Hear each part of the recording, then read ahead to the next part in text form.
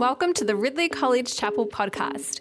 Our mission is to equip men and women for God's mission in a rapidly changing and increasingly complex world. For more information, visit ridley.edu.au. Hello, my name is Laura and I'm going to be reading the Bible for us this morning.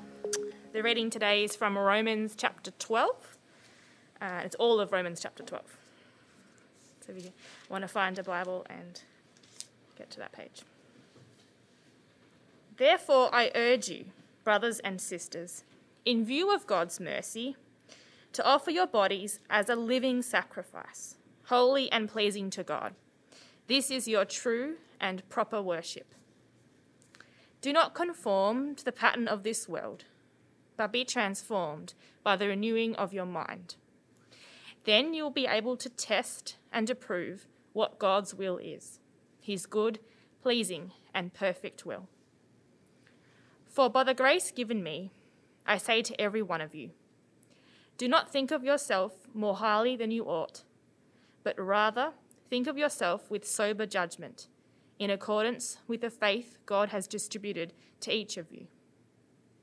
For just as each of us has one body with many members, and these members do not all have the same function, so in Christ we, though many, form one body, and each member belongs to all the others. We have different gifts according to the grace given to each of us. If your gift is prophesying, then prophesy in accordance with your faith. If it is serving, then serve. If it is teaching, then teach. If it is to encourage, then give encouragement. If it is giving, then give generously. If it is to lead, do it diligently. If it is to show mercy, do it cheerfully. Love must be sincere. Hate what is evil. Cling to what is good. Be devoted to one another in love. Honour one another above yourselves. Never be lacking in zeal, but keep your spiritual fervour, serving the Lord. Be joyful in hope, patient in affliction, faithful in prayer. Share with the Lord's people who are in need. Practice hospitality. Bless those who persecute you. Bless and do not curse. Rejoice with those who rejoice. Mourn with those who mourn. Live in harmony with one another. Do not be proud, but be willing to associate with people of low position. Do not be conceited. Do not repay anyone evil for evil. Be careful to do what is right in the eyes of everyone. If it is possible, as far as it depends on you, live at peace with everyone. Do not take revenge, my dear friends, but leave room for God's wrath. For it is written, "It is mine to avenge, I will repay," says the Lord. On the contrary, if your enemy is hungry, feed him. If he is thirsty, give him something to drink. In doing this, you will heap burning coals on his head. Do not be overcome by evil, but overcome evil with good. Be encouraged. Morning again, everyone. It's a great privilege to be meeting together again in these uncertain times. We're in Romans 12, in case you didn't notice. And on Tuesday, we talked about the good life and the place of the mind in the good life and how we're meant to offer our whole selves to God in dedication and prove that God's way of living is the best way to live. And then yesterday, we looked at how to think about ourselves. We have gifts from God and we're to use them with gusto. And then in the last part of the chapter, verses 9 to 21, Paul moves on to how to live effectively. It's the most practical bit of the section, if you like. And the emphasis is on love. And All You Need Is Love is the title of my sermon. So we're moving on from Madonna yesterday to the Beatles today. So what does love look like? Well, the context, I think, is quite important. You might be surprised to learn. And I think love has come up several times in Romans already. So you've had in Romans 5 and in Romans twice in Romans 5, once in Romans 8, the love of God is that which defines us now and in the future. So love is really important for our very person, for our identity. And in Romans 8 also, you get the love of Christ, which will protect us from trouble, hardship, persecution, famine, nakedness, danger, sword, and so on. So love's really important, it seems, in the book of Romans. And of course, the Lord Jesus himself gave his disciples a new commandment, he called it, to love one another. And most startlingly, he said to love your enemies. Now, as it turns out, those two commandments really are what divides our passage. So the first part of the passage is all about loving one another, and then the second half is about loving your enemies. Now, it's a bit of a stretch, you might think. Does verses 9 to 16, do they really simply concern love? Well, there's a few times mentioned in the passage. Verse 9, love must be sincere. Verse 10, be devoted to one another in love. And then for the Greek nerds, verse 13, practice hospitality, has a little word love tucked into the Greek word for hospitality.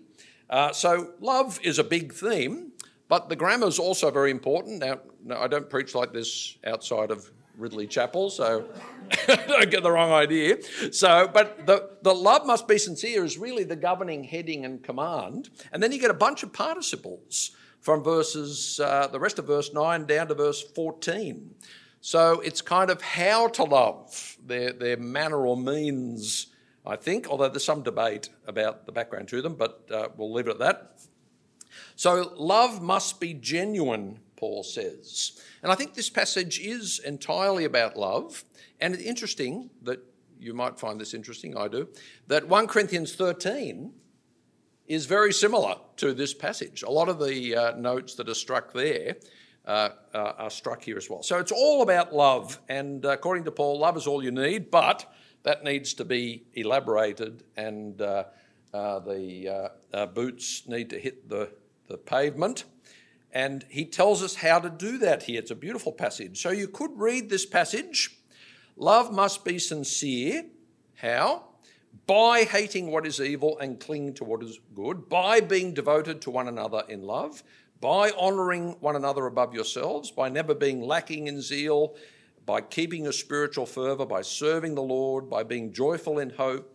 By being patient in affliction. By being faithful in prayer. By sharing with the Lord's people in need, by practicing hospitality. So all of these things relate to love in one way or another. And I love the heading, love must be sincere. It shouldn't be tokenistic. It shouldn't have any pretense. It shouldn't be in any way fake or showy.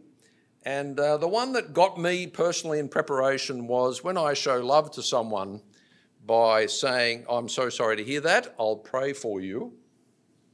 Do I actually do it? Yeah. And so Paul says, if you're going to show love, notice that, you have to be, end of verse 12, faithful, consistent, diligent in prayer. Now, genuine love then is a costly thing. It's going to cost you time. It takes great patience and hope. It's easy to love someone when things are going well for you and for them. It requires us to be devoted to someone in love, sticking with them over the long haul when the ups and downs of joy and mourning and of affliction are happening. It takes a quiet spiritual fervour and faithful prayer to really love someone. Now, I thought I'd use myself as an example of love, but don't fear, I'm going to talk about being loved. Yeah, so it's in the passive voice, not the active. So there've been, I'll give you an example of a big example. And interesting reading this passage, the kind of love I received really hits a lot of these notes. And then a much smaller example. Would you like the smaller one first or the bigger one? A bit of audience participation. Who'd like small? Who'd like big? Only, you want the big. Okay, you're outvoted, Judd. Okay, genuine love is costly. Now, at the most difficult time of my life to date, I always remember my father, when I told him I was going through a difficult time, he said, as only a Holocaust survivor could say, things can always get worse. Anyway, at the most difficult, that was comforting in some strange way. So at the most difficult time of my life, which lasted several years, there were some friends who stuck with me. And it sounds dramatic, but they saved my life effectively. And they did that by their very practical love. So Peter and Sheena had me and the children over every Tuesday, and made an enormous difference to my mood, and that kind of practical assistance was of great value. I had some lifelong friends who stuck with me. Frank used to ring me every Sunday night. Now, Frank's not the most empathetic person in the world, and often the conversation would go like this.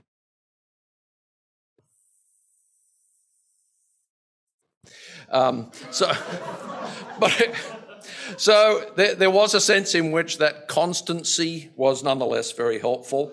Martin, another lifelong friend, took me for bushwalks on occasion to kind of clear my head and give me some perspective on things. And again, Martin's not the most complimentary guy in the world. He enjoys telling the story on one of our bushwalks where he got me to peel the onion, and at that point in my life I wasn't that practical with food, and I peeled it. I started cutting it up without peeling it first, which was a bit embarrassing, but anyway.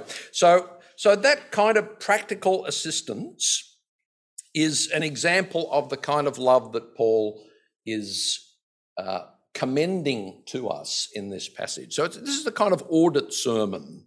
So you just go through the elements and think, am I really patient and devoted to people? Am I regarding their situations with hope? The big problem for people in a college, and I've mentioned this before, is we train you to be selfish. Yeah? The faculty in particular, we have a career of selfishness. We've focused on our learning, on our publications, to make ourselves look good enough in order to get the job and keep the job. Yeah? And the students, again, we're constantly appraising you and comparing you. So it's very easy to become obsessed with your own interests. But love is about putting the interests of others ahead of yourself. So love's not just for the college, of course. You're in all sorts of settings outside of college where love can be expressed. More recently, less dramatically, you're probably sick of hearing about it, I was in a 2-week quarantine. Yeah, so when you were locked down, I was locked up. And it was pretty rough, particularly for my wife. So being locked up with me and Toby, I mean, we're both extroverts and have a lot of words to say each day, and Nat was our only audience. So Nat would have her hands over her face sometimes, just at the torrent of words coming her way. I tried to do my 30-minute, I try and do a jog, which is a jog and a walk. My style of jogging is I'm looking for, to keep the Olympic theme going, I'm looking for a disqualification in the Olympic walk. So that's the speed at which I'm jogging, yeah. And trying to do that around the garden. It's a 560 square metre property and there's a house on it. And it wasn't that easy. Yeah. So the first 10 days I would just do a walk for 30 minutes and listen to something on the phone. And by the end of it, at one point, I discovered a new pathway in my 15-metre radius. You remember the 5-kilometre radius, you discover new parks? I found a new pathway. Instead of walking down past the cars, I could walk on the other side. It was very exciting, so I put that on Facebook, and a number of people showed love to us in that rather minor period of discomfort that we had. So one Ridley grad, actually, I'm still in touch with, and we get coffees now and then. His comment on my Facebook post was, "Oh dear, he's lost it. I'll bring you a coffee." So he did that, and that was very kind. That really cheered me. I mean, when the front doorbell goes and you're in lockup, it's amazing. Just the delight. Everyone runs to the door. Yeah, so we had people just looking into how we were going. People brought meals. They did shopping for us. Some of the shopping you can't get, and they often bring you the wrong stuff. We had cards. We had some flowers from someone. So it was a lovely example of Christian love being sincere, genuine. Let love be genuine. Yeah, that's what Paul's commending to us. Now, not everyone's experience is like what I've just described. So I want to be careful not to pretend that Christian fellowship is perfect. It's not. And there have been other times in my life when I could have done with more love and didn't get it. But nonetheless, genuine love Christian love, inspired by God's and Christ's love for us, is a beautiful thing. Okay, that's the first half of the passage. And Jesus did say, they will know you are Christians by your love. Yeah? So the emphasis on love is only appropriate. Now, what about loving your enemies, which is Jesus' second command? And Paul deals with that in verse 14 and then 17 to 21. So Paul recognises loving your enemies is no easy gig. Yep. So loving each other's, you've got to be genuine and stick with it, but loving your enemies is even harder. So we got good 6 verses on loving your enemies, even if we had 7 on loving each other. If you think loving others is hard, then loving your enemies is harder. And I think we can see both on a personal level and on a national level the fact of retaliation and where that leads. Yeah, retaliation leads to escalation. And that happens all around the world. Human history is basically defined by retaliation. But this isn't just non-retaliation, notice. And sometimes Jesus' ethic of love is described, and there are books called that, non-retaliation in the ancient world, Jesus as the example, because he says to feed your enemy and give them something to drink. So it's not just a negative, it's not just not cursing them, it's blessing them. Yep, so that's the challenge here. Now, interestingly, you get 4 antitheses. Again, I wouldn't use that word outside of college, but you know what it means. So you get 4 antitheses in the passage, which are basically saying the same thing. Look at it. Verse 14, bless and do not curse. Yep. And then verse 17, do not repay anyone evil for evil. Verse 19, do not take revenge. And verse 21, this amazing line, do not be overcome by evil, but be overcome evil with good. So it's saying the same thing all the way through. We're to love our enemies, but it really reinforces it very strongly. Now, do you and I have enemies? It's most of us would probably say not really, but I think that as usual, as we saw on Tuesday, the culture around us will affect our behaviour, and the good life is countercultural. The culture around us is becoming more and more angry. Have you noticed that? And really what we have is cursing is in vogue these days. Cursing's the way to go, basically. Western society seems to have taken a turn for the worse when it comes to anger management. At one time, an ill-thought-out statement might have got you shunned at a party.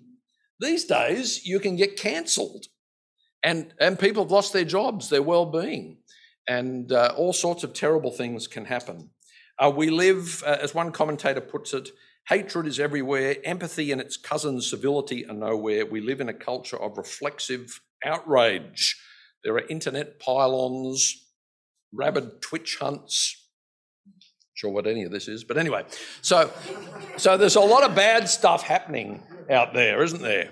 One psychology professor at Stanford said that the internet is undermining our natural capacity for empathy because it provides endless opportunities for hateful abuse and toxic tribalism. You've got call-out culture where people who are allies of a marginalised group will see something that's said on some kind of social media and they'll pile on. All sorts of things. There was one, the most unfortunate one I remember a few years ago, there was one young woman in the US who went to her prom dressed in an Asian dress. What's that called? No. Come on. No, it's not a sari. It was a...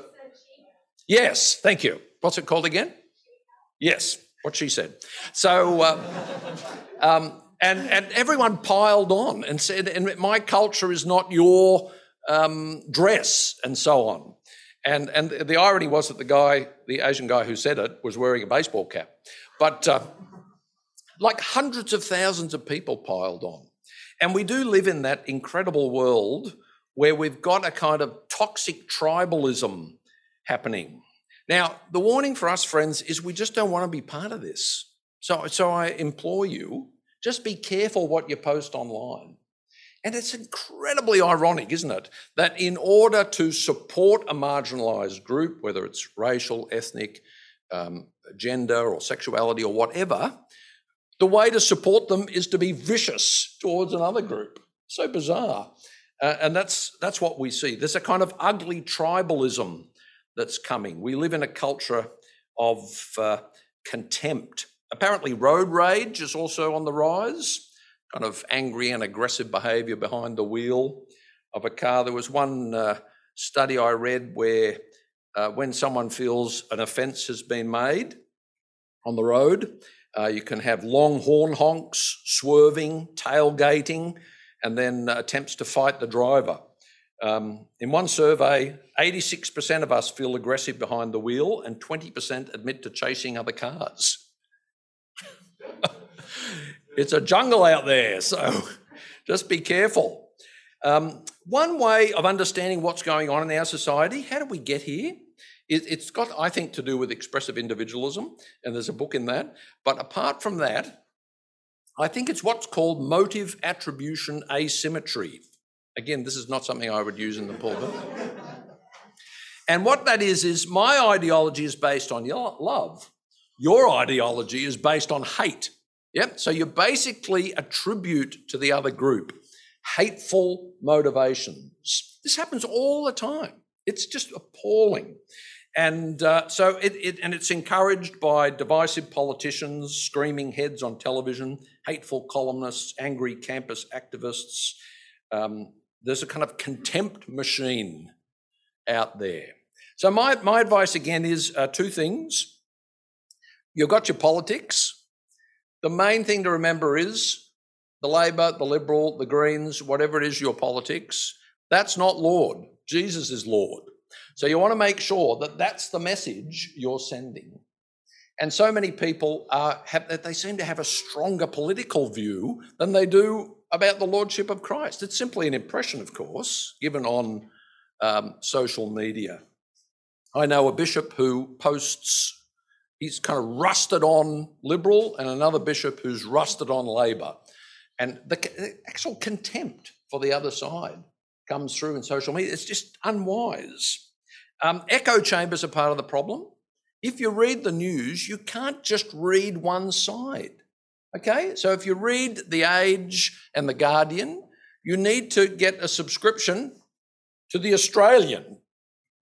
Yep. And if you're just reading The Australian, you need to read The Age and The Guardian, okay? So that kind of thing is really significant. And I think in our day, loving your enemies, anger is just everywhere. And we need to not be part of it. We need to be countercultural, to have our minds renewed. Now, how can we love our enemies? It's a tough gig, and there's a lot of stuff in the New Testament about this. The fact that we are to remember our forgiveness, as Jesus says, forgive others as we've been forgiven. So that's one thing in the Lord's Prayer. We're to keep it short, keep our anger short. Don't let the sun go down on your anger, which is what the Apostle Paul says in Ephesians. What we have here is really intriguing. Did you notice? He says, don't take revenge, but rather let God do the business of justice. That's what drives most anger, the sense of injustice, that kind of burning sense, this is just wrong. Someone's getting away with this. This is wrong. This needs to be put right. And what we need to do is let God do that. We have a beautiful story on this score. The world will be put to right one day. And we need to leave God room to do that. Have a look. It's exactly what it says. It says, the apostle says, don't repay anyone evil for evil. As far as possible, live at peace with everyone. That's another good piece of advice. Don't take revenge. Leave room for God's wrath. It's kind of stunning, isn't it? Leave room for God's wrath. Then he quotes Proverbs. It's mine to avenge, I will repay, says the Lord. So repaying wrong for wrong, evil for evil, is not what Christians are to do. On the contrary, if your enemy is hungry, feed him. If he's thirsty, give him something to drink. In doing so, you will heap burning coals on his head. That sounds rather unpleasant. But really, in the Old Testament, ancient Near Eastern context, the burning coals was a way of showing your repentance. So Paul does a couple of things here. The first is he says it's possible, by behaving this way, someone will come around. and you'll be restored in your relationship to them. But on the other hand, even if that doesn't happen, you need to let God be God. And this passage doesn't really bite for most of us because we don't suffer that many enemy assaults. Imagine reading this passage in some parts of the world where Christians are persecuted. This is good news. The good news is we don't retaliate because one day God will put the world to right. So how to love your enemy? We should remember our forgiveness. We should keep it short. We should, as far as possible, live at peace with everyone. And then, as it has here, we should let God be God. And if we do that, Paul has this wonderful promise at the end.